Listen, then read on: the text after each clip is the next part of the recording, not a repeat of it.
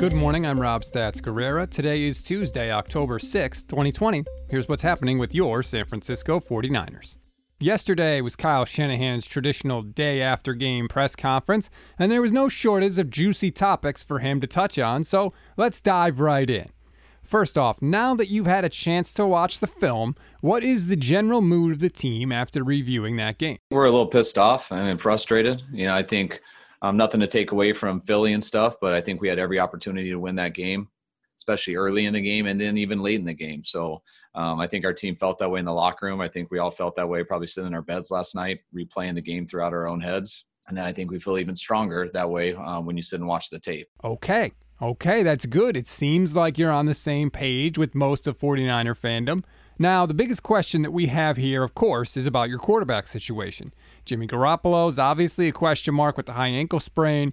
Assuming he misses another game, though, have you thought about benching Nick Mullens after that terrible performance? That's something we'll work through this week. I'm still not sure about Jimmy.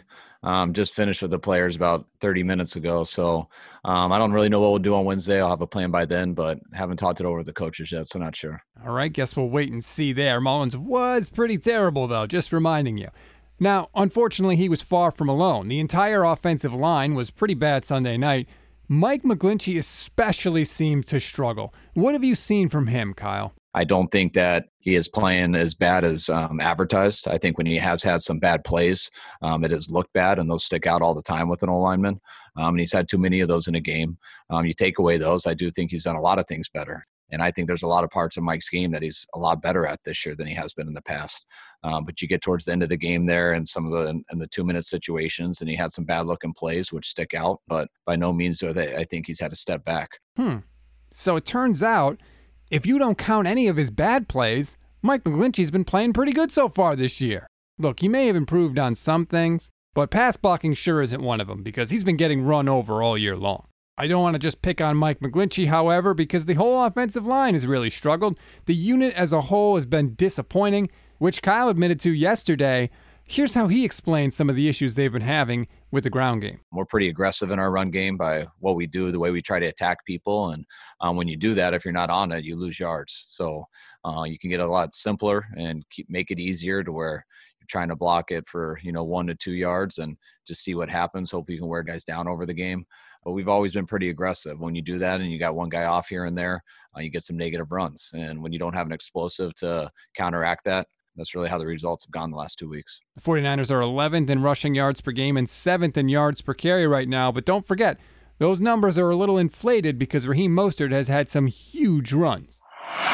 We always give you something to read, something to watch, and something you might have missed. Something to read on this Tuesday, the NFL announced more stringent COVID-19 protocols after 2 games this week had to be moved due to coronavirus issues.